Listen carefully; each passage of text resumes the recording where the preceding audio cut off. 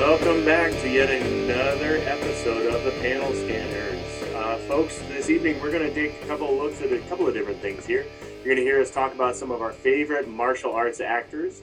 We're going to review some of our recent readings with Stick, Stuck, Pick, Sayonara, and Darren is going to give us a retroactive review of Master of Kung Fu. But first, as I mentioned before, gentlemen, last episode we took a look at some of our favorite martial arts films of all time. Today, we're going to go ahead and do the equally difficult task of narrowing down some of the best actors that appeared in some of those martial arts films. As I stated before when we were talking about it, martial arts is cinematic. It is beautiful. It lends itself to a choreography the way that dance might. So we're going to take a look at some of the men and women who have made this art form memorable and have created movies in our minds that we just couldn't live without. So without further ado, I'm going to go ahead and get us started. What we're going to do is similar to what we did last time, which is we're going to name a couple of honorable mentions. We're going to wait, and then we're going to talk about who our favorite top pick is. As was kind of cool last time, we had a couple of crossovers, but now we're going to be possibly looking at, some very independent. The way that we approach this is very unique and very interesting. So I'm really excited to hear this.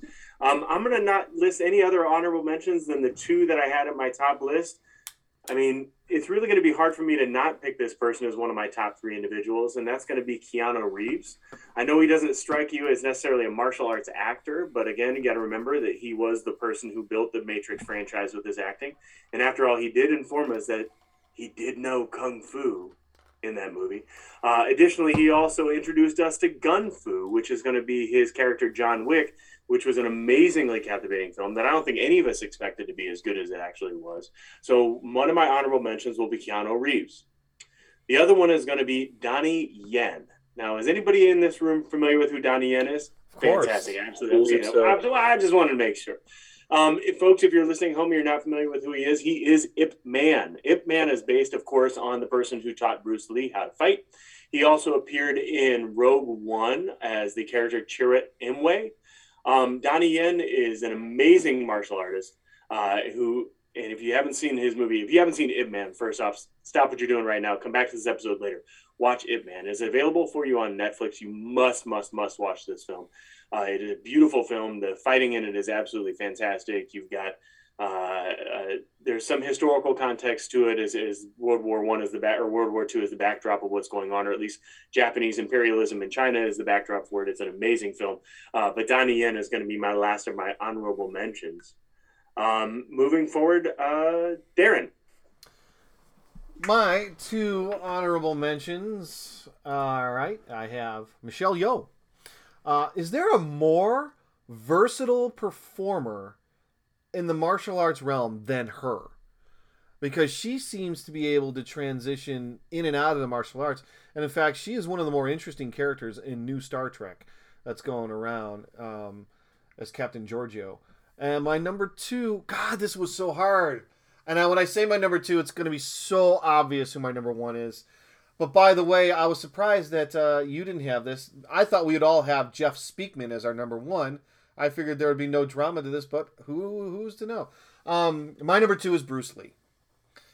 And how could he not be in everyone's top three? The guy has not existed on this earth at the same time as any of us.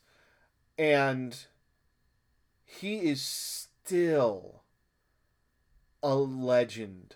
Like, everyone knows who Bruce Lee is. I mean, and this is 48 years after the man left this earth. There isn't a whole lot that needs to be said about Bruce Lee. I'll just leave it at that.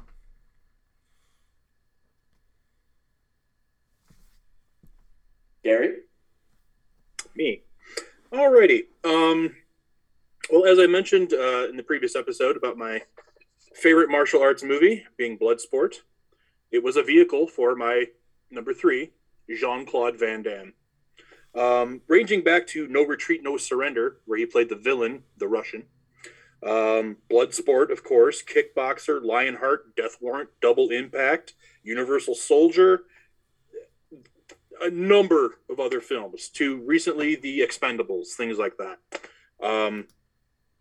I just love watching the man do his thing, whether he's doing the splits between two semis or just on the couch. It's always entertaining. My number. Okay, I'm going to need you guys to pause the recording here. This is actually my number 2, but in fear of being attacked, I'm going to say it's my number 1 because I don't want him to hear this. And okay, so my number 1 is Chuck Norris. Underneath the man's beard is not a chin, but another fist. The boogeyman checks under his bed for Chuck Norris. Chuck Norris is an institution. He is Chuck Norris. Everyone knows who Chuck Norris is. The man has posters to this day that speak of his marvels. He is El Hombre. So my number 1 was Chuck Norris. Phil. Yeah, so I did. Okay, so my number 3 was just because it was very much when I was getting into Kung Fu and all the movies coming out was this man who is Jet Li.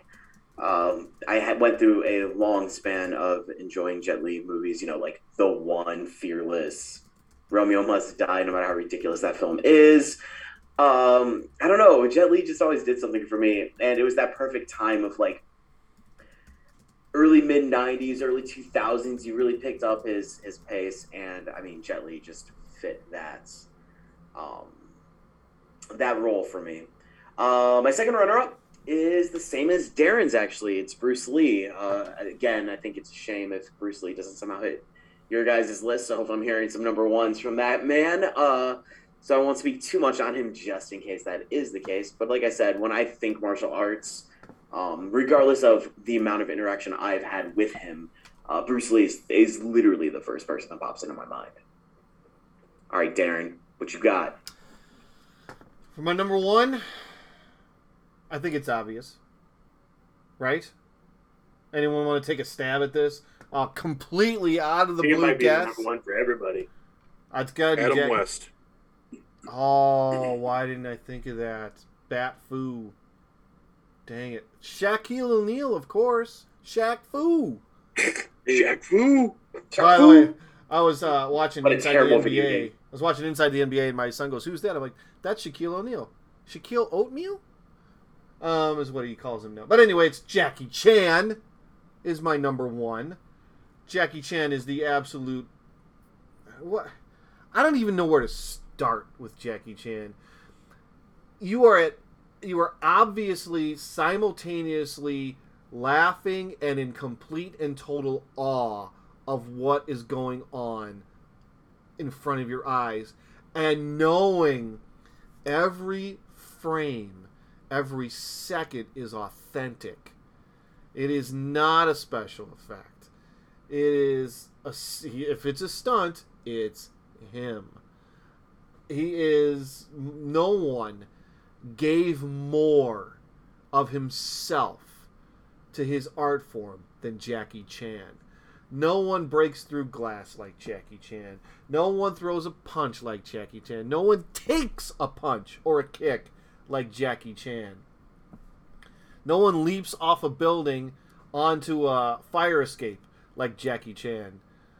The list of accolades and OSHIT moments will never cease to amaze me. He is not just my favorite martial arts actor. He's one of my favorite actors, period. I can watch a Jackie Chan movie with a smile on my face. And there's so many of them that I can't wait to watch with CJ, because he's going to lose his mind when he sees this. He's just got to, but knowing him, though, I'm going to have to follow him around for like 3 weeks, making sure he's not leaping off of things, trying to emulate Jackie Chan. So it's going to be a while before I show him a Jackie Chan movie. But, I mean, I'll save some room for you guys. Proceed. Yeah, mine is also Jackie Chan. I mean, it was really not a difficult decision to make on this one at all. I think we talked about it in the last episode. I think Phil and I both shared a fond Rumble in the Bronx memory in the theater. And I agree with you guys. Nobody's made a bad pick here at all. I mean, I think Michelle Yeoh was an inspired pick. She certainly was near the top of mine. So is Zhang Ziyi, which we talked about in the last episode, too. Both stars of Crouching Tiger, Hidden Dragon. Jet Li obviously was an amazing. You know, you mentioned Romeo Must Die. There's also The Mask, which I know we watched probably. I mean, these are amazing films that we definitely watched growing up. But Jackie Chan, I mean, he really did come through and create like almost a whole genre himself, because yeah, it was kung fu, yeah, the artistry was there, but there was that comedic timing, and it's really good. Like, I went back in preparation for this, I went back and watched the original Drunken Master, which came out in 1978. I'm sorry, like, it is hokey. But it's hokey the way like a lot of movies from the 70s feel like us today with our 21st century sensibilities. But in all seriousness, like, his comic timing is really, really on point. And then Darren, you nailed it. I mean, like, nothing is fake with him. There's that scene with about 30 minutes left to go in Drunken Master where he is training and learning the Drunken Master, all the Drunken Master's moves and stuff like that. And it is, I mean, it's art. There's no two ways about it. It's simple. It's just him and a camera, and it's him in a field basically practicing all these things. And some of the things that he does with his body, it's insane what he is able to do. And to know that he is doing it himself without a stunt person, to know that he's doing it with no visual effects at all. I mean, it is just a camera pointed on him doing these things. I mean, I can't think of anybody else. I mean, and that's no disrespect to Bruce Lee, who I did not name in my honorable mentions or in my number one. Jackie Chan, to me, though, he embodies martial arts, especially modern martial arts movies.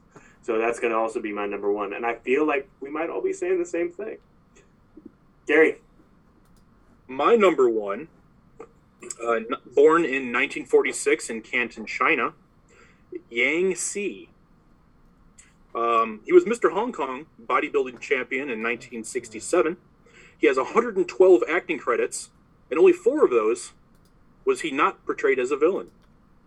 He had over a 700-pound deadlift, yet his preferred martial art is Tai Chi. He was a student of Bruce Lee and made appearance in, I think it was Enter the Dragon, where he was portrayed as a character named Bolo, at which point he adopted the stage name of Bolo Young.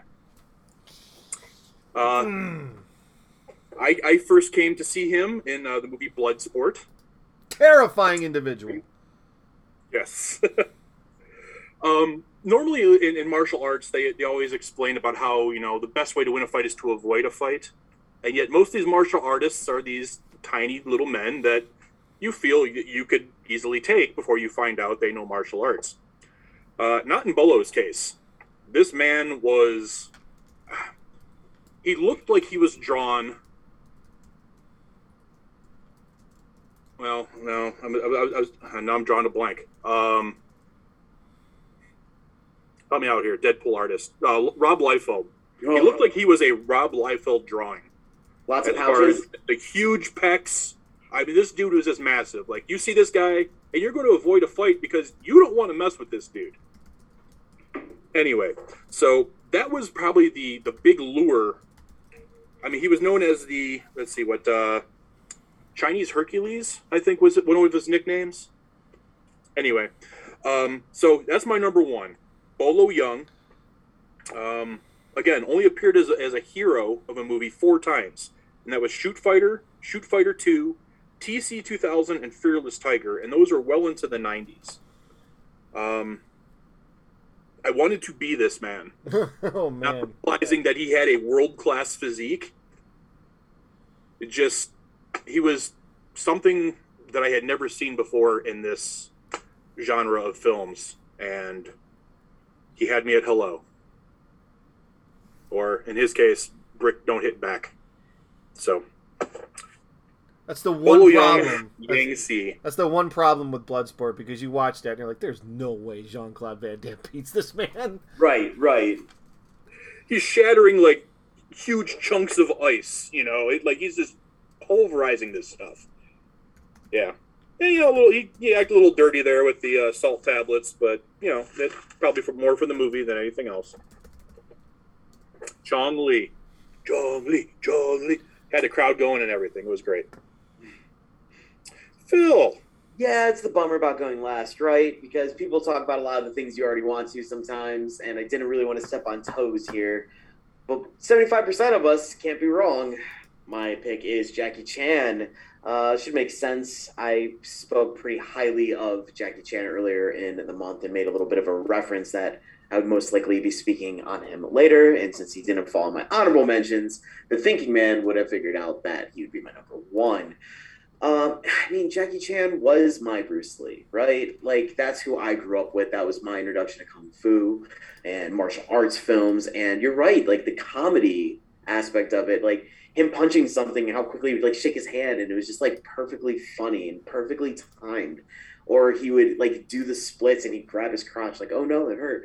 I mean, it's those little things that he did. And, like, I remember learning as a relatively young person that he did all that himself. And I was like, wait, this isn't a stunt man. This dude is going out there and like backflipping off of walls. I remember on like the VHSs at the end, they would show like his like bloopers of him messing up his stunts, and it was just him like walking away and laughing.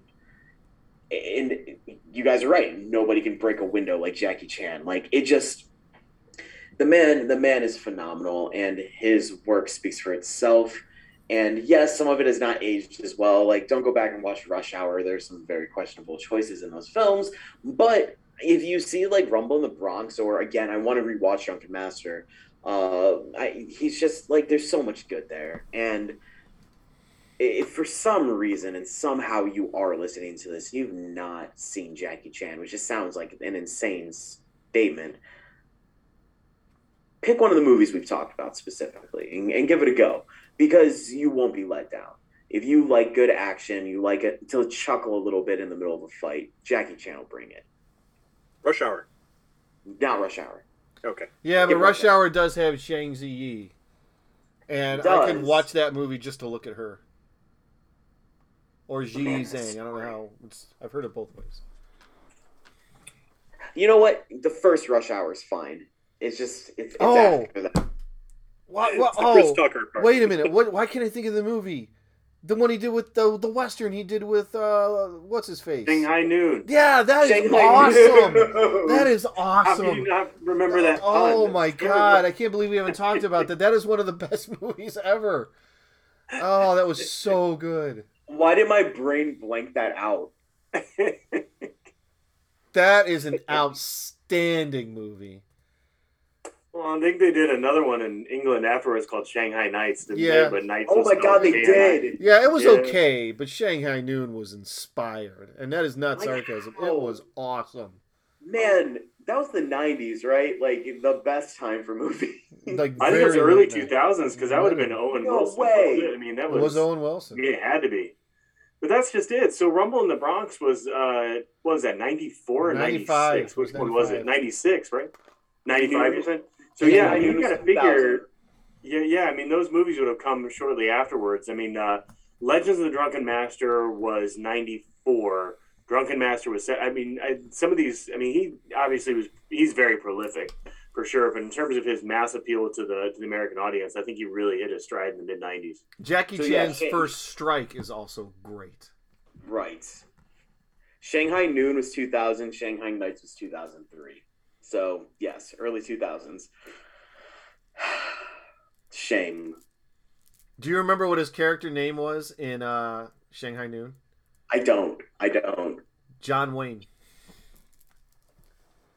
You know, that feels right. That feels right. God, you're a Remember mean drunk, that. John. Hey, sidebar. Do any of you guys know who Ernesto de la Cruz is? That name sounds familiar. Filipino martial arts actor. Went by the name Wang Wang. Weng. He was 2'9". Starred in such films as Agent 00 and For Your Height Only. Yeah. You want to talk about some unbelievable stunts? You know, like this guy would like jump off of like a wall onto like two full-grown men, spin them around and kick another guy. Now he couldn't have weighed more than like 40 pounds. You know, I don't see him like taking out three guys. Entertaining, a little bit of a sideshow, but I mean the guy knew his stuff. That sounds very niche. Had height limitations. You That's think? I feel like you found that in a special place on the internet, Gary. The dark web. Oh, yeah. No, he passed away in '92. I mean, he was only like 34 years old when he passed. But yeah, I'm so glad we made jokes before you told us that. So awesome. Yeah. He set us that's up. why I did it that way. Yeah. No. All right, man, that was awesome. Let's take a quick breather. I think we need a breather before we talk more martial arts, right? No, Yeah, let's do it. No, yeah. All right. So why don't we talk a little bit comic books? What a novel idea! Huh? Great comic book podcast. Well, it's evolved, but yes, that is the foundational aspect, and this is, I think, one of our absolute oldest segments, which is Stick, Stuck, Pick, Sayonara, or SSPS. Quick rundown. Books that we're sticking with are things that, they're fine. There's something that's keeping us there, but maybe not for much longer. Books we're stuck on are awesome, but just not the best thing we read that in the last batch of things we've read. Picks are our one and only absolute favorite from since the last time we did one of these lists. And sayonaras are things that we have said goodbye to due to cancellation, series ending, or sweet Lord, please don't make me read this anymore.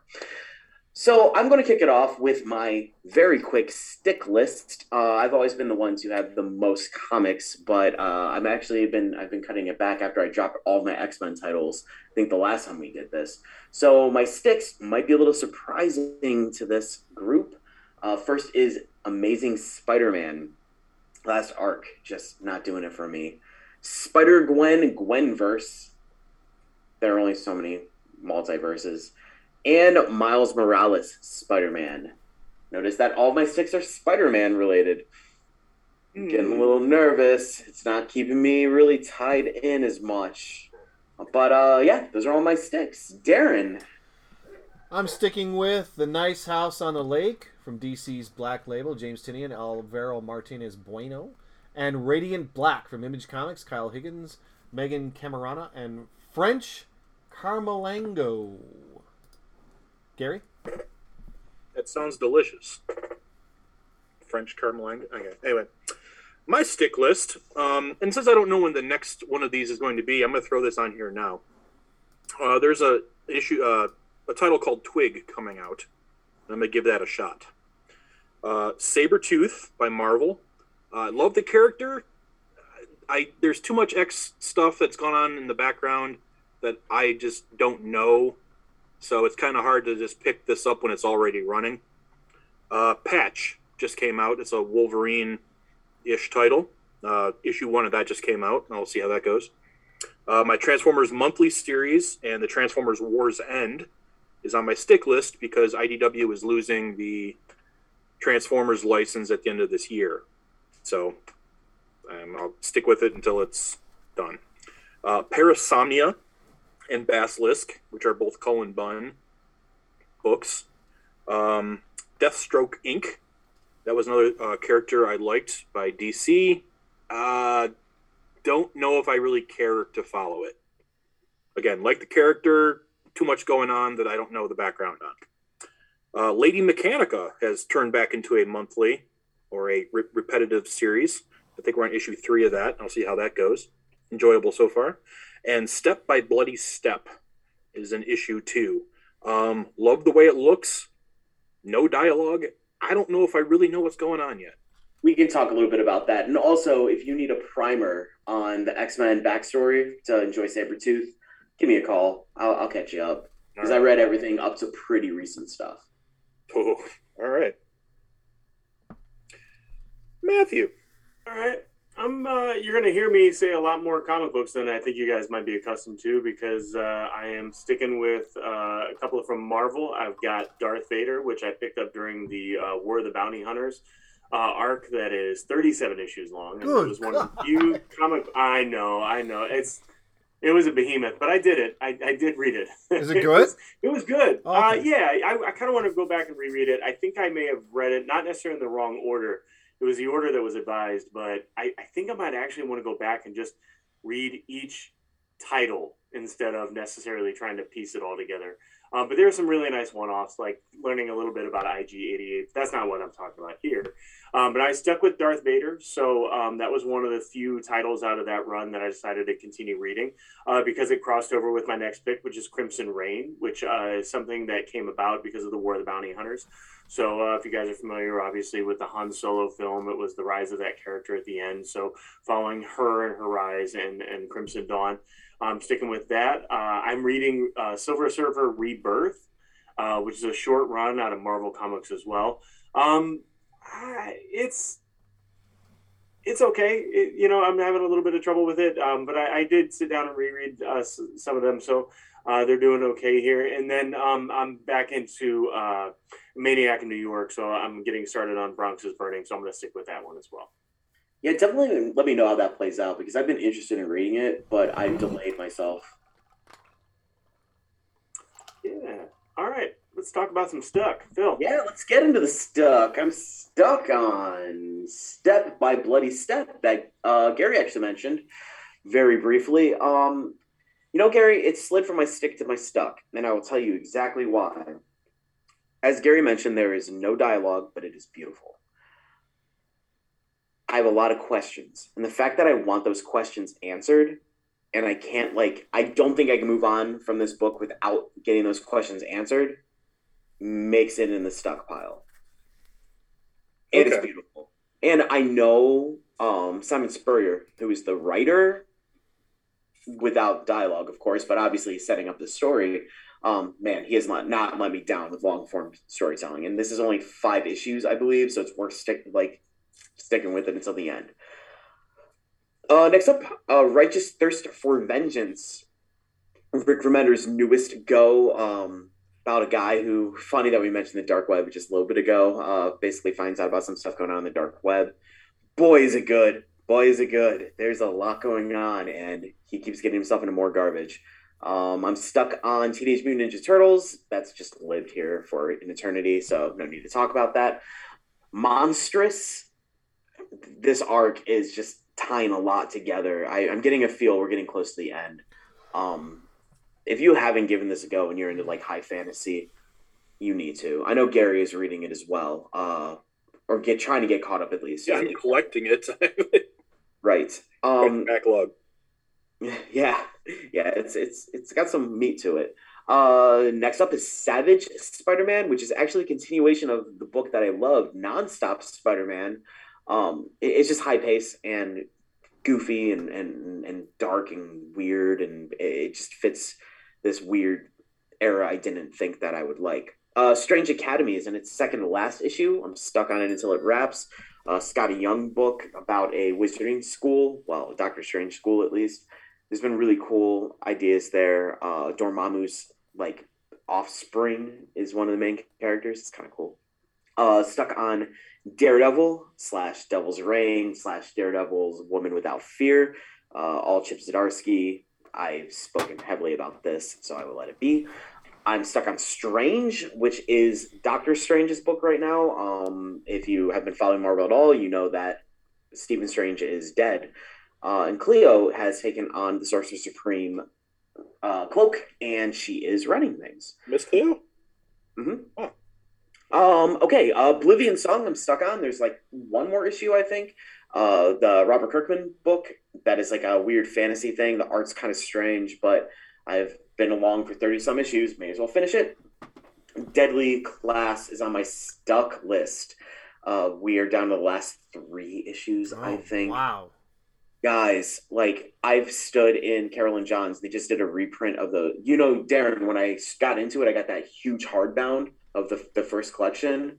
And they have reprints of Volume 2 and Volume 3 of the big hardbounds. Mm-hmm. And I've seriously considered buying them and getting rid of my actual normal issues, just because this is one of those things that it's never going to want to leave my collection. You guys know Deadly Class is near and dear to my heart. Oh yeah, I was there when you got it. Yeah. More imagey things. Stuck on Crossover, a world in which characters from comic books bleed into our modern world, and for some reason some of these characters are killing their own creators. Really weird meta thing written by Donnie Cates, who I used to swell about with his writing of Venom. It's a fun ride if you really get into the comic books and the writing of. I'm still stuck on Firepower. It just came back. I have not read the most recent issue, but I've obviously hung around long enough for it to be on this list. And lastly, I'm stuck on the Scumbag, but I will let Gary talk about that because I'm sure he will. Darren? I'm stuck on Stranger Things, Russian subtitle. Dark Horse, Michael Morrissey, and Todor Hristov. I'm stuck on Adventure Man, Image Comics, Matt Fraction, Terry and Rachel Dodson. King Conan from Marvel, Jason Aaron and Mahmoud Asrar. Batman the Knight, DC, Chip Zdarsky, Carmine Di Giandimencio. Stuck on The Dark Knights of Steel, DC, Tom Taylor, Yasmin Putri. Stuck on Human Target, DC, Black Label, Tom King, Greg Smallwood. Stuck on Batman 89, Superman 78, Final. I'll press on. With this sketch, Superman scored all 78 of Superman's points on 39 of 39 shooting. He did not attempt a three. Superman was giving virtually no help from teammates Daniel Gibson, Larry Hughes, Drew Gooden, Damon Jones, or Eric Snow. Batman, however, filled up a box score as usual, scoring 46 points on 23 of 27 shooting, 21 rebounds, 19 assists, 12 blocks, and 7 steals.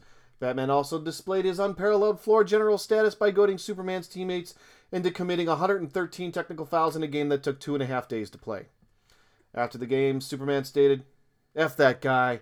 Just F him, man. It was a war of attrition and we got attrished." Batman did not meet with the media, but teammate Kenny the Jet Smith stated that he was continually in awe of the Dark Knight's ability. Mario Ellie stated he just makes everyone better around him. One humorous moment in the game occurred when Superman had cut the lead to 6, when Batman managed to hit a no-look pass to Robert Horry, who converted a deep three-pointer as Batman ran down the floor staring at Superman, yelling, "I guess some days you can get rid of a bomb." He then proceeded to literally tug on Superman's cape, for which he did receive his only foul of the game. Batman 89, Superman 78 final. Garrett? There we go. I get it. I finally get it. Okay. I'm like, what the hell's going on? And then I realized, okay, 78, 78. Okay, I get it. All right. All right. My stuck. This list is getting shorter. I think a lot of things are ending. I'm stuck on Monstrous, as Phil mentioned before. They honestly could just put out an issue of like just Micah in the kitchen for like 18 pages and I'd still pick it up. I don't even care what they do inside the book now. It's earned it. The Scumbag is on my stuck list. It's getting a little out there. I mean, still entertaining as all hell. It's just getting a little confusing. Noctera. Normally my pick of the month has been supplanted. Stuck on Knights of the Golden Sun. That is back off of hiatus. The first seal has been broken and the Riders of the Apocalypse are on their way. Stuck on Dark Knights of Steel. And I'm also stuck on Kanto, which just finished up Lionhearted, and I believe they're on hiatus. Otherwise, I think there might be another one-shot coming out soon. That is my stuck list. Excellent. My stuck list is not going to actually be comic book related. I'll get to that one the next go round. I'm actually going to talk about a couple of shows that I've been watching recently that I'm pretty stuck on. Gentlemen, you might actually be watching some of these shows too. I can't say for certain. Moon Knight. Anybody watching it yet? Don't you dare. First episode. Haven't had a chance. You haven't had a chance to watch it. Well, it's very, very good. It's slow pacing, which you come to expect a little bit with some Disney Plus shows, especially in the first couple episodes. They sort of they enjoy like being very deliberate in the first couple episodes, only to pick up the pace almost too quickly, kind of maybe in the middle of the run. But I'm enjoying the pacing of it, and I'm obviously enjoying the acting. I mean, it's got some top-notch people in it who have been very, very entertaining. The other one was actually a surprise. So one of the people at work recommended that I watch Halo on Paramount Plus, and that is also really good. Have you guys watched this at all, Halo? I have not. I've really, really enjoyed it. I really enjoyed it. When they revealed, I probably could say the name. I don't want to ruin it for anybody because it was a nice moment when I realized who it was that was playing the character Master Chief. I'm not familiar with the video game as much. I didn't play it at all or anything like that. I know it's pretty ubiquitous. It's been around for a little while now. But no, those are two shows that I really enjoyed, and I get very excited. And I watch them when they release, pretty much on the day of, if I can. And then I'm excited for when they get released again the following week. So those are two shows that I'm 100% stuck on. So check them out. It's that time, huh? It's that time, Phil. It's the pick time. All right. I'm super excited because this is a book that has been on hiatus forever. Saga has returned. If you've not read Saga, stop now. Go get trades. 50 issues. Get caught up. Read the new ones. Well worth it. Absolute great storytelling. Now, if you're not an adult, stay far, far away from these. There are adult body parts and adult language throughout. However, some of the best storytelling that you will get. Brian K. Vaughan and Fiona Staples, like, just have any of you guys interacted with it at all on this? Yeah, I've got like the first 5 or 6 trade paperbacks. I'm through, I think, like maybe 4 or 5 on it. I lost some steam. I need to get into it again. All right. So you actually live close enough to me, Matt, that I might be dropping off the other 5 trades that are out. Just so you can get caught up, and I'll give you the newest issues because you need to read it. It's that good. You have 3 days to return them. Every issue, every issue feels like a little novel. It's fantastic. Seriously, one of those things. I read them all as trades late. I actually read them during the pandemic when we couldn't go anywhere, and I just got them all through the internet. I argued with myself for a long time if I wanted to go issue to issue. And I couldn't fight it. That says something about it. And the fact that it's back and it is as good, if not even better than it was when we left, my pick might be pretty easy for the next however long this runs. So absolutely, unequivocally, my pick is Saga. Darren? I don't think there's going to be any surprise when I say my pick is Once and Future. Boom Studios, Karen Gillan and Dan Mora. I've spoken so often about this title. I don't want to give anything away because I know at least 2 members of our team have picked this up and have started reading it and are a little bit behind, so I'm going to leave it right there. But it is the only time it's not been my pick of the month, and was when it was on hiatus. All right. My pick, and this is a new one for me, Moon Knight by Marvel. When I finished Black Knight, I was looking for something similar, and Moon Knight started his own monthly series again. Recently, there was a Devil's Reign crossover, one shot, where Moon Knight was in prison, essentially.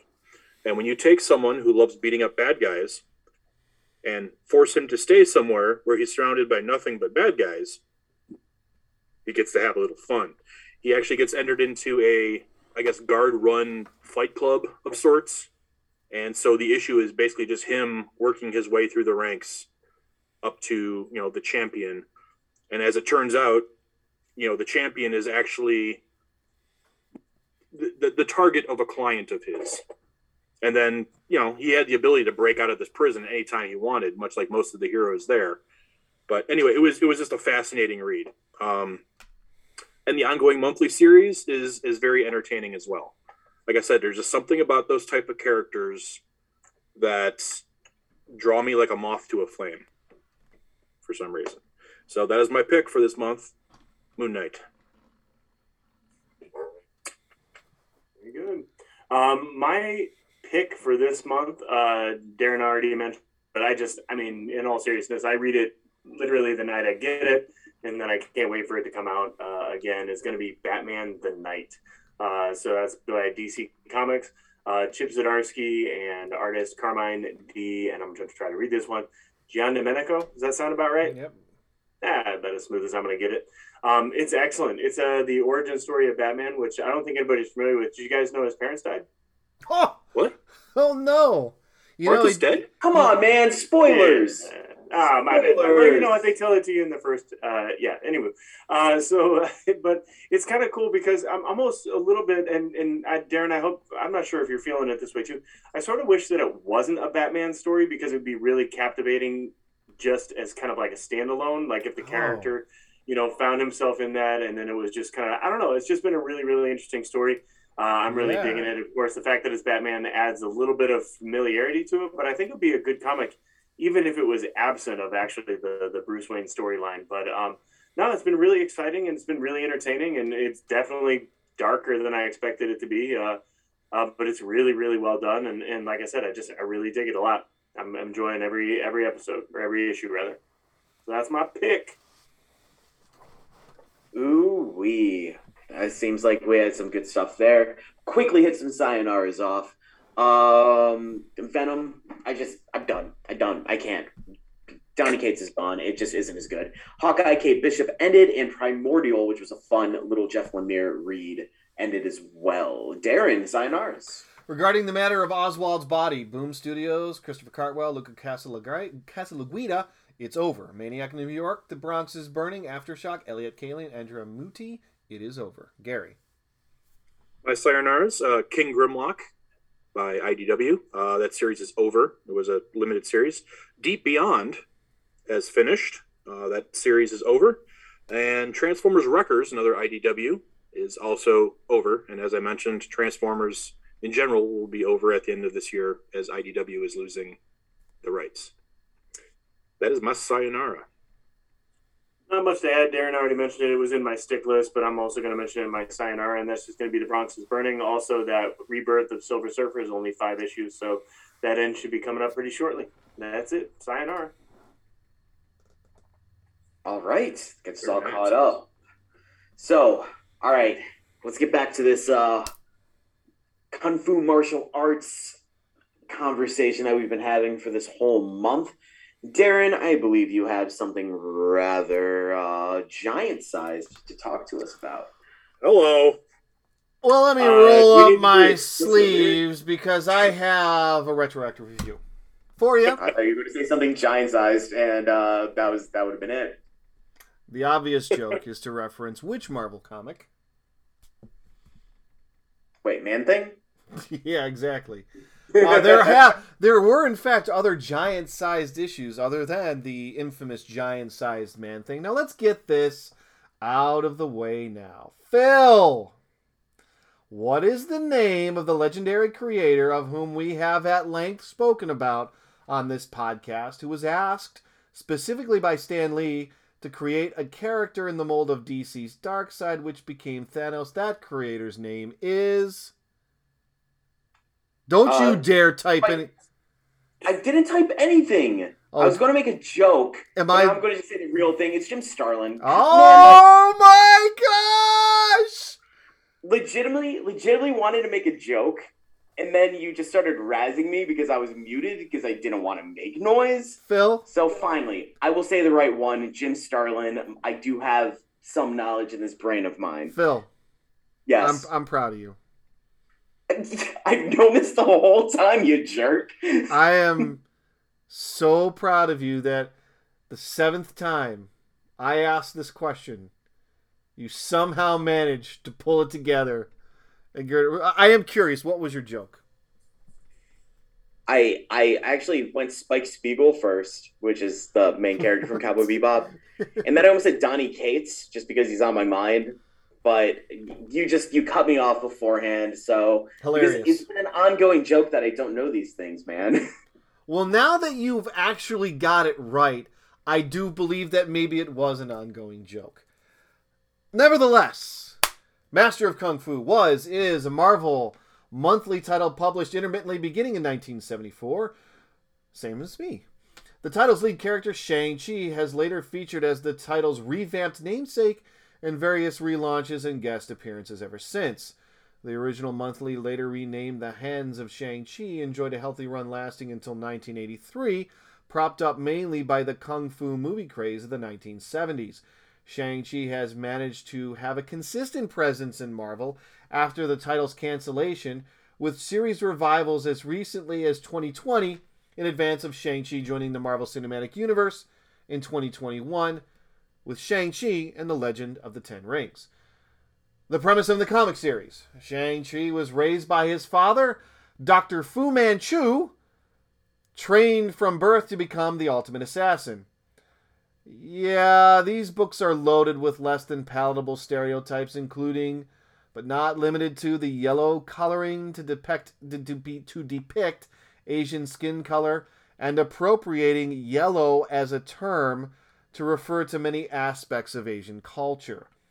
These terms were not being used by villains in the story, but as a matter of reference to cultural aspects, even featuring as titles to some of the backstories. Hard to take even for those who are not easily offended.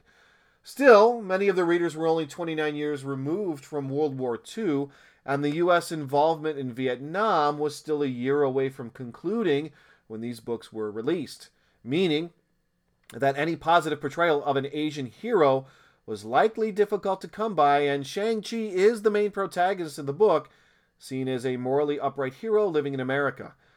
I guess you took what you can get back then. After defeating one of his father's enemies, Shang-Chi uncovers his father's true villainous nature. Betrayed and angered by his father's deception, Shang-Chi vows to operate against Dr. Fu Manchu's interests. For those who have seen the movie, the story elements line up pretty neatly so far, but the character of Katie, Shang-Chi's sidekick through much of the film, appears to be a character created for the movie. Though, admittedly, I cannot verify that a character named Katie doesn't appear in the 183 issues and beyond. As for Dr. Fu Manchu, he was later renamed Shang Tzu, but not for any culturally sensitive reasons. Dr. Fu Manchu was a character previously created by English writer Sax Rohmer for a series of books in the early 20th century. The name of the character was changed to distance from any of the Rohmer novels, which contained a lot of very negative stereotypes. In Shang-Chi and the Legend of the Ten Rings, the character is called Zhu Wenwu, also referred to as the Mandarin, a global crime lord. For you DCers, think Ra's al Ghul. As with a lot of comic book continuity, the waters can be quite muddy, but allow me to clear up what I can. Dr. Fu Manchu, Shang Tzu are the same person. Shang Tzu is Shang-Chi's father and his real name. Shang Tzu's alias is that of Dr. Fu Manchu, which is jettisoned sometime in the early 80s from what I could gather. For all intents and purposes, the movie version of Zhu Wenwu is Shang Tzu.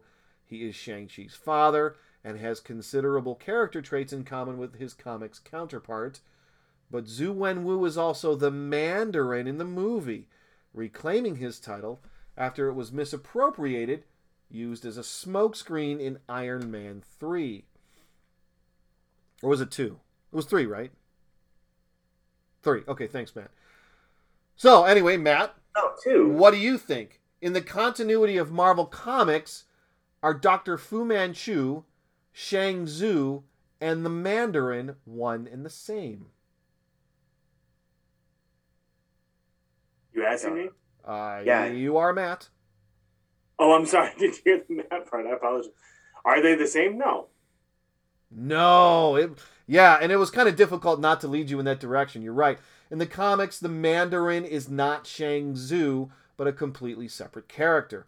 The Mandarin in the Marvel Cinematic Universe is Zhu Wenwu, who was created to combine Shang Tzu and the Mandarin, plus connect Shang-Chi and the Ten Rings with earlier MCU chapters. Why they didn't simply go with Shang Tzu is unknown to me, but those movie dudes have proven to be pretty crafty over the years, so who knows. The film version of Shang-Chi differs from the early Marvel comics, as Shang-Chi in the comics appears very much a product of his time in genre. Long red bandana, wide ankle kung fu pants, bare feet, shirtless or wearing a gi. He eventually graduates to more flamboyant attire with a red gi and pants with gold accents. Shang-Chi shares a lot with the 1970 TV series Kung Fu, as he is sometimes wandering the land, other times teaming up with other do-gooders, fighting injustice. The exposition of Shang-Chi and the Legend of Ten Rings sees Shang-Chi working as a parking valet in San Francisco, spending many of his nights partying and singing karaoke. Yeah, I know what it sounds like. Listen, the movie's wonderful. I think we all saw it and pretty much agree. It was really hard to write an accurate summary without it making it sound like a 90s direct-to-video production. the kind that kind of contributed to almost killing off Marvel completely in the first place. Karaoke, everybody. Martial arts staple. There are a number of other differences from the source material, but it's hard to imagine even the most staunch traditionalist being completely turned off by the MCU entry. There's more than enough of the foundation of those early comics present in the movie to sustain anyone who absorbed the richness of Far East tradition. At least the closest facsimile that we were likely to get our hands on as comic book readers in the 70s and those back issues I read in the 80s. So how about those comics? I recall coming across bunches of them as kids. Issues likely cast aside and sold in bulk at garage sales. Non-sequential story capsules that I devoured anyway. I drew on them, cut out images to make my own comics, and learned how to draw from so many comics that I found at garage sales back then. Part of me wishes that I knew exactly what issues I had. And another part of me is glad to know not which ones I had, because what if a Marvel Special 15 were in there? Or an early version of early issues of Spider-Man, X-Men, Batman, or Superman? Heartbreaking to me now, right?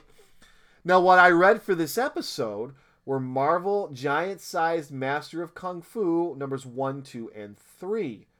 Issue number 1 is a great jumping on point, as Shang-Chi is inner monologuing his way through the issue, recollecting many of the aspects of his life while being pursued by agents of his father. There are 5 stories, 3 of which are typical Shang-Chi fare, dodging agents of Dr. Fu Manchu. A 4th, called Shaolin Temple Boxing, isn't much of a story as it is a how-to on the ways in which Shaolin Temple Boxing evolved, featuring Shang-Chi and Iron Fist pictographically demonstrating.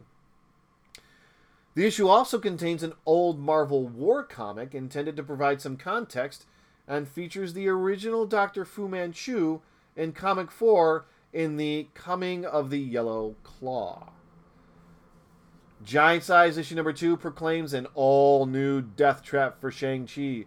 Martial arts mayhem, mighty Marvel magic. It's pretty much as the series was, Shang-Chi questing to bring about the demise of his father. Giant-sized issue number 3 was more of the same and did feature another entry from the Yellow Claw. While products of their times, they're a fun read, if not somewhat off-putting, as I detailed moments ago. The story is timeless and relatable, easy to read, and unburdened by larger events normally reserved for higher-profile Marvel characters. As Phil so eloquently told us, Shang-Chi was created by Jim Starlin. There's a callback for you. And Steve Englehart. For more on Jim Starlin, check out the Panel Scanners episode 125 and my retroactive review of Dreadstar. Phil. Yes. Steve Englehart is a name we've come across many times. He has had a prolific career at Marvel, DC, and beyond, scripting works for the Avengers and the JLA, Green Lantern, and Doctor Strange. Along with artist Steve Gann, he is credited with creating which Marvel character whose profile grew exponentially after his MCU debut. Let's see. Let's go with, we said he, so Mandarin. No, I'm afraid that is incorrect. Anyone else want to take a stab at it? Do I take 2? Take 2. Star-Lord? You got it! Peter Quill, Star-Lord, was created by Steve Englehart. Gary, I got another one Do for I get you. a chance to go? Actually, can I go? Sure. Go ahead. I'm gonna also guess Star-Lord. You are right! Okay, good. Just want to make sure. Yo, showing up the Marvel guy, guys. Matt 1, Gary 1. All right, Gary, I got another one for you. This is a tough one. The giant-sized comics I read were scripted by Doug Moench. Anyone know how to pronounce that? I've heard it a million different ways. And drawn by Paul Galassi, Giuseppe Casey, Thomas O'Malley the Alley Cat. Doug Moench had a significant run with, and is most known for his time on Batman, alongside artist Don Perlin. Doug Moench is the creator of which Marvel character who just recently joined the MCU? Gary, who do you think it is? just recently joined MCU. Yeah. So that would have to be movie, not necessarily TV. Why is that? Well, it's cinematic. Don't give him Well, I credit. guess you're right. But no. Moon Knight would have been my next. That's correct. Very Okay. good, Gary. Now, Gary, out of just left field, would you happen to know what not. series Moon Knight debuted in? I know probably no one does. Yes, I do. Yeah? Well, what series would that be? That would be Werewolf by Night. You're right! Oh, Gary. Wow, Gary, you were just killing it tonight, man. Good job. That's kind of common knowledge. Like, everyone knows that, though, right? Yeah, right? Like, everyone. Like, no one would. Anyway. Paul Gulacy worked for Marvel, DC, Valiant, Eclipse, and on other characters ranging from Batman to Vampirella. Don't look that one up, kiddies. As near as I can tell, he was active as recently as 2016, illustrating something called The Rook. Now, one would have to admit that even with the unparalleled success of the Marvel Cinematic Universe, probably wasn't a good idea to go ahead and put bank on characters like Shang-Chi getting their own feature film. When Iron Fist was first announced, I was hopeful that we would get an appearance by Shang-Chi through the Iron Fist TV series. When Shang-Chi and the Ten Rings was announced, I think Phil will attest on this podcast, well, my flabber was sufficiently gasted. The announcement itself signified a, pause for a severely overused phrase, a bold new direction for the Marvel Cinematic Universe. The success of the MCU had paved the way for some fan favorite, or as I like to call them, deep dive characters. Some similar to Shang-Chi, who had lay relatively dormant for comics for many years. Moon Knight, the Eternals. The movie is as enjoyable as they come, as some of the best in the MCU, which is to say most of them. I loved Shang-Chi and the Ten Rings, and so much that I'm willing to state that it is my favorite of all the MCU movies, surpassing my previous favorite Ant-Man. While the movie itself could only be considered a modest box office success by Marvel standards, keep in mind it arrived in theaters just as another wave of COVIDness was sweeping the nation. Additionally, expecting the lofty heights of anything called Avengers or Spider-Man would have been foolish. It's not going to reach that heights. It was also a risky move because it represents the MCU entry, I believe, has the least connection to any of the other previous MCU movies.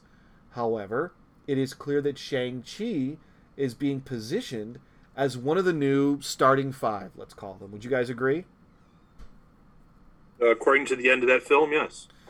Intended perhaps to replace Iron Man, Captain America, Black Widow, or Hulk to some degree, recognizing, of course, that in superhero-dom, no one is truly ever gone.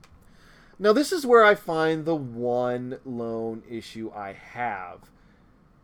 It's that I almost wish, similar to what Matt was saying earlier about Batman the Knight, I kind of wish Shang-Chi wasn't burdened with the responsibility of helping advance the through line of the current phase of the MCU. If there are any characters that should be free of those binds, I kind of feel like it should be Shang-Chi. He can stand on his own and have a series of movies based on only his exploits. Though Zhu Wenwu does look like a bit of a long shot to return. While Shang-Chi is likely a derivative of Kwai Chang Caine of the Kung Fu TV series that preceded it by just a year or so, it is exactly what comic readers were looking for to supplement their Saturdays, which were spent at movie houses watching martial arts matinees. I'm glad to see Shang-Chi take his rightful place in the upper echelon of those who have received their own big screen treatment. I just hope he is allowed to carve his own path in the MCU going forward. Iron Man worked best when paired with other members of the Avengers or Spidey. Same goes for all the rest of the Avengers. They worked best when they're opposite of each other. It's why their solo efforts are less well received.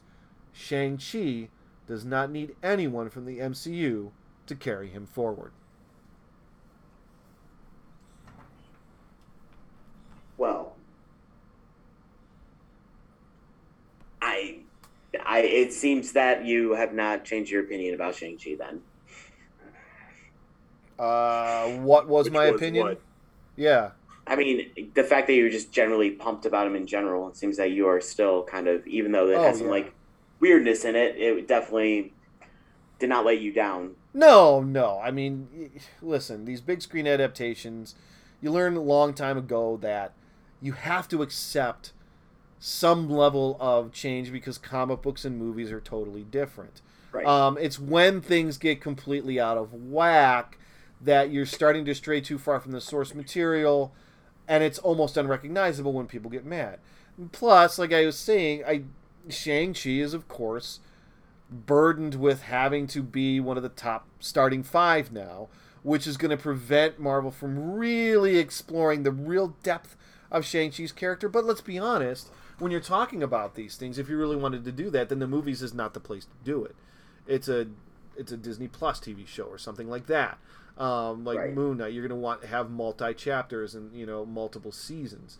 So, when you know that going in, you can't see Shang-Chi and the Legend of the Ten Rings as anything other than just an absolute blast. I was glad that the involvement of any other Marvel headliner was non-existent. And that to me, let's be honest, Spider-Man Homecoming, I liked it, but then you go on to Spider-Man Far From Home, which I didn't like because it was Iron Man 4. And to me, that's something that you run the risk of losing the character.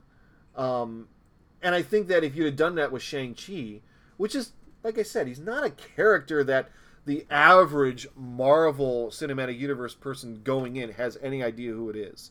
I mean, they were able to make that movie because of the gabillion dollars they'd already made, and they had built up a level of trust with their fan base, basically saying, listen, you may not know who Shang-Chi is, don't worry. You don't know what you want. We're going to tell you what you want. And you're going to go, you're right, that's what I wanted. Thank you. But I mean, I thought Shang-Chi got the same kind of character introduction that Iron Man did, which then turned into solo films coming out of that. A lot of the other characters, well, I guess Captain Marvel's sort of an exception. She got her own standalone. But like a lot of the other, whatever phase this happens to be, are all either ensemble movies or Disney Plus series, or I don't know. I guess I kind of assumed that the level of character introduction sort of matched that of Iron Man. Not saying that he's going to be the new lead, but that he was going to have a bigger role than just like a Hawkeye or Black Widow or something. I mean, I'll counter that the current leads for the most part have had their own like standalones. I mean, like you said, Captain Marvel. I mean, technically Black Panther was going to be one of the other ones, but I think we're going to get more of a Shuri run there, which I think Black Panther 2 is turning into. But like your Doctor Strange, who is basically one of our starters now, did have their individual film, but we're getting more of those large ones because it's even like Captain America got one film and then it became like an Avengers movie. So I think they all get one. Well, that's what I'm saying. I mean, but going forward now, one of the reasons I liked it is because in Iron Man, the very first Iron Man, he was unburdened by the Marvel Cinematic Universe because he was the first one. Now. I mean, he was kicking it off, and then obviously they, you can put in the list of reasons why maybe 2 and 3 don't work, why maybe a Thor 2, which is the only one I haven't seen, doesn't work, which is Dark World, don't bother. Some of the other subsequent solo entries don't work is because they have to focus on so much going on, but when they all come back together, that's where you want them, right? So, I mean, that's why I'm saying I'm really interested to see where they go, because we're talking now who are the starting 5. Phil, let me ask you. You're the Marvel guy, in spite of the fact that you couldn't figure. Never mind. I'm not gonna go there. And all again. Always a joke. Always a joke. Yeah. Let me ask you. Who are the starting 5 as it stands right now? I don't even know if they have a full 5 because Spider-Man's future is obviously. I mean, you have to see No Way Home to kind of get there. Maybe Doctor Strange, depending on how multiverse plays out. I think Shuri is really going to fill in for Black Panther. Captain Marvel, of course. So we don't know about Shuri. So if we're saying like right now, No, like I don't think they have a full five. So Like, really? Shang-Chi, Doctor Strange, Captain Marvel. What about Ant-Man? Is he still around?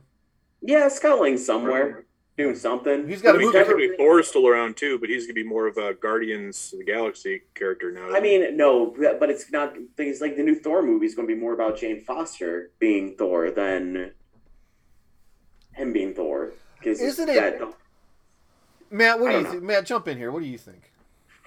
No, I mean, I'm going to kind of defer to you guys for a lot of these things, but if we're just watching what the films are doing right now, it seems to me like kind of similar to what Gary was pointing out about Iron Man kind of sowing the seeds, and then you get your, Captain America First Avenger, and then you get, kind of all the other characters introduced till we finally get to see them.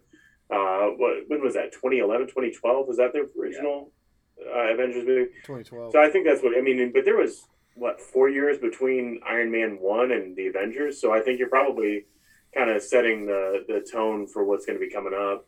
I also think it's a dangerous thing too, right? Like thinking that we're just going to get another Avengers film. Because I don't know if that's the direction they're headed, more so than these can't films. see how that would be. Midnight Suns. Telling you. Anyway, So I Secret think War of anything. I think what we're seeing now with what's going on, and I think Marvel recognizes this, Disney recognizes this, the age of the superhero movie as the box office king is or has coming to the close. That doesn't mean it's going to end up being like martial arts movies in the 70s, and then shortly into the 80s, they're out of style and no one's making them. Westerns going into the 70s after dominating the 60s, out of style and no one's making them. I think what we're seeing is Shang-Chi paled in comparison to the box office. And it would have, I think, if even without the COVIDness. But it's still a tremendous success, right? I think you're going to be able to see the superhero movie continue, specifically the Marvel movies, should be able to continue for the foreseeable future. But if they're thinking that it's going to be the billions of dollars that the Avengers created, no, that's not going to happen. But you'll see them on TV. They're still going to be in the movie theaters. They're still going to be successful, and they'll still be great. But I mean, like the newest Spider-Man movie did gangbusters. But that's Spider-Man, Phil. But still, like not the new Shang-Chi. Doctor Strange is, but like Doctor Strange is going to do the same, and Doctor Strange was not as well known as Spider-Man, simply because they're getting to the point that each one of these movies are becoming these ensemble so you movies. think, especially with after how surprisingly good that WandaVision was, and we know Scarlet Witch is going to play a big role in that film too. And they're saying that there's going to be the most superheroes that have been in any of these movies. It's pulling people in still. So I counter that. I don't think we've quite hit that top tier yet. Are we starting to see the downfall? I think so. But I mean, even look at that. Personal opinion, that mediocre Batman film that just came out that did so incredibly well because it was slightly more Batman than what's been coming out. I think we're still seeing a lot of it.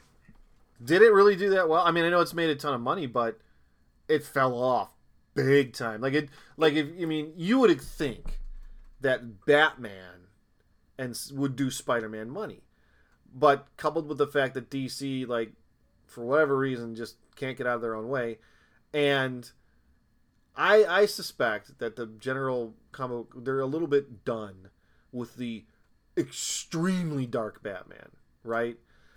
But to your point, though, you think Doctor Strange will do Spider-Man money? I do simply because of how big of a role Doctor Strange played in Spider-Man.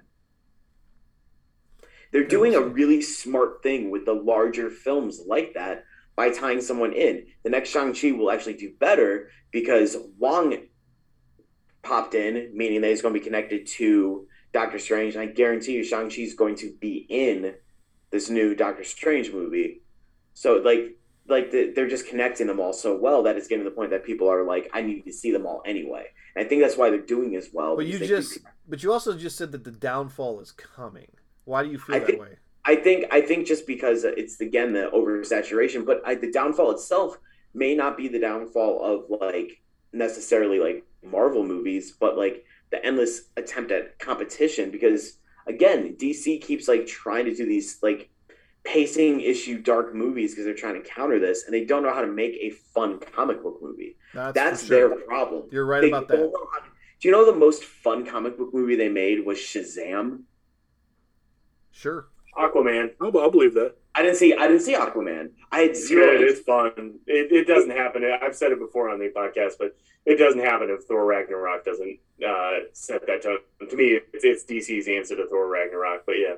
And the only reason I saw the original Wonder Woman is because Darren and Tim wouldn't shut up about it. So I finally went and saw it. Yeah, but that was, I mean... And then I quickly watched the sequel and wanted to jump off a bridge. So, I mean, it's... You know, hey, that's the Marvel way. I mean, Wonder Woman was like a Marvel movie, and in fact, it felt like. And then the second one, you're like Thor. You're like, oh, well, that sucked. Yeah, I mean. But I mean, that's the thing. Like looking at the more modern, I think the MCU figured out the modern comic book movies simply because they aren't taking themselves too seriously, and as long as they keep looking at them as fun action comedy films, which is what they are. Right? Like, they're not serious comic book movies.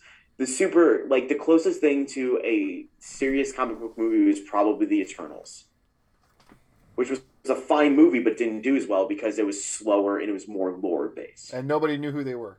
Exactly. But nobody knew who the Guardians of the Galaxy was, but that was a damn fun movie. Right, but they also introduced, 3 characters in that film? So we're pretty much arguing the exact same point. Is what Star Fox, Black Knight, and I guess Blade in theory. But I just wait. Which movie are you talking about? Eternals. Oh yeah. I mean, I think we are, Darren, but I think you think it's more imminent than where I think it is. You said the downfall is coming. I said it's going to be sustainable. I mean, it's going to be sustainable as long as they continue this trend of what they're putting out. I do think that the idea of the big overall Avengers movie is not coming anytime soon. Also what I said. We're arguing the exact same position. I'm agreeing with you, Darren.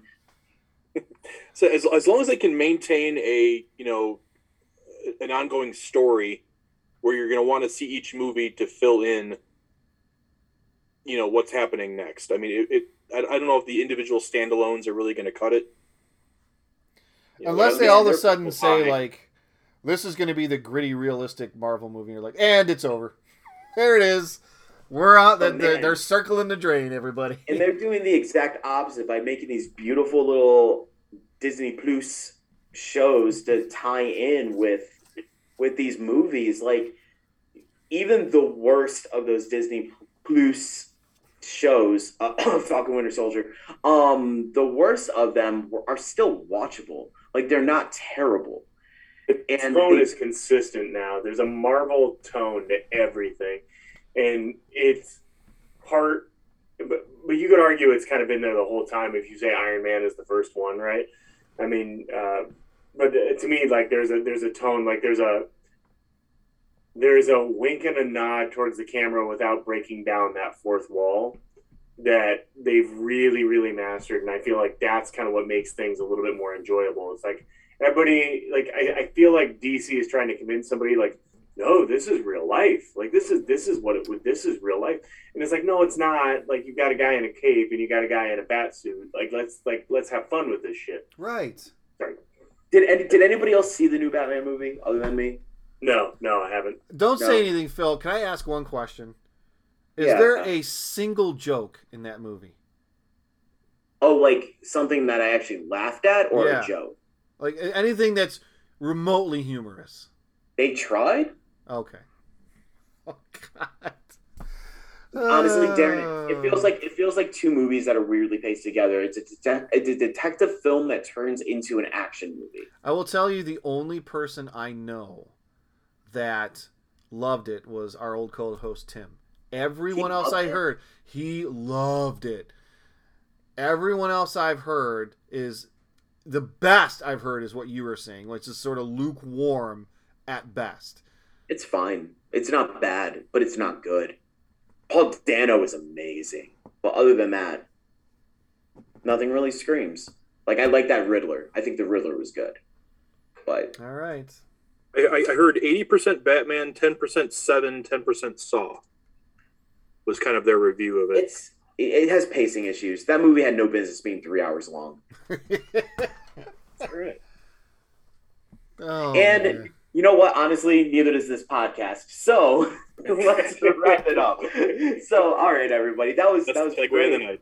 All right. I was not expecting that actually really solid conversation. Maybe at some point we just need to do an episode where we really beat into these movies and have our opinions spoken beyond this. But that's not what's happening next month. Next month we are tentatively going to be doing a live free comic book day. Darren is going to not be with us, sadly. So that'll just be Gary, Matt, and myself. And then a little later in the month, we'll do a little bit more jazz, as we always do. Remember, until then, you can always follow us on Instagram at Panel Scanners. And until next month, enjoy your comics.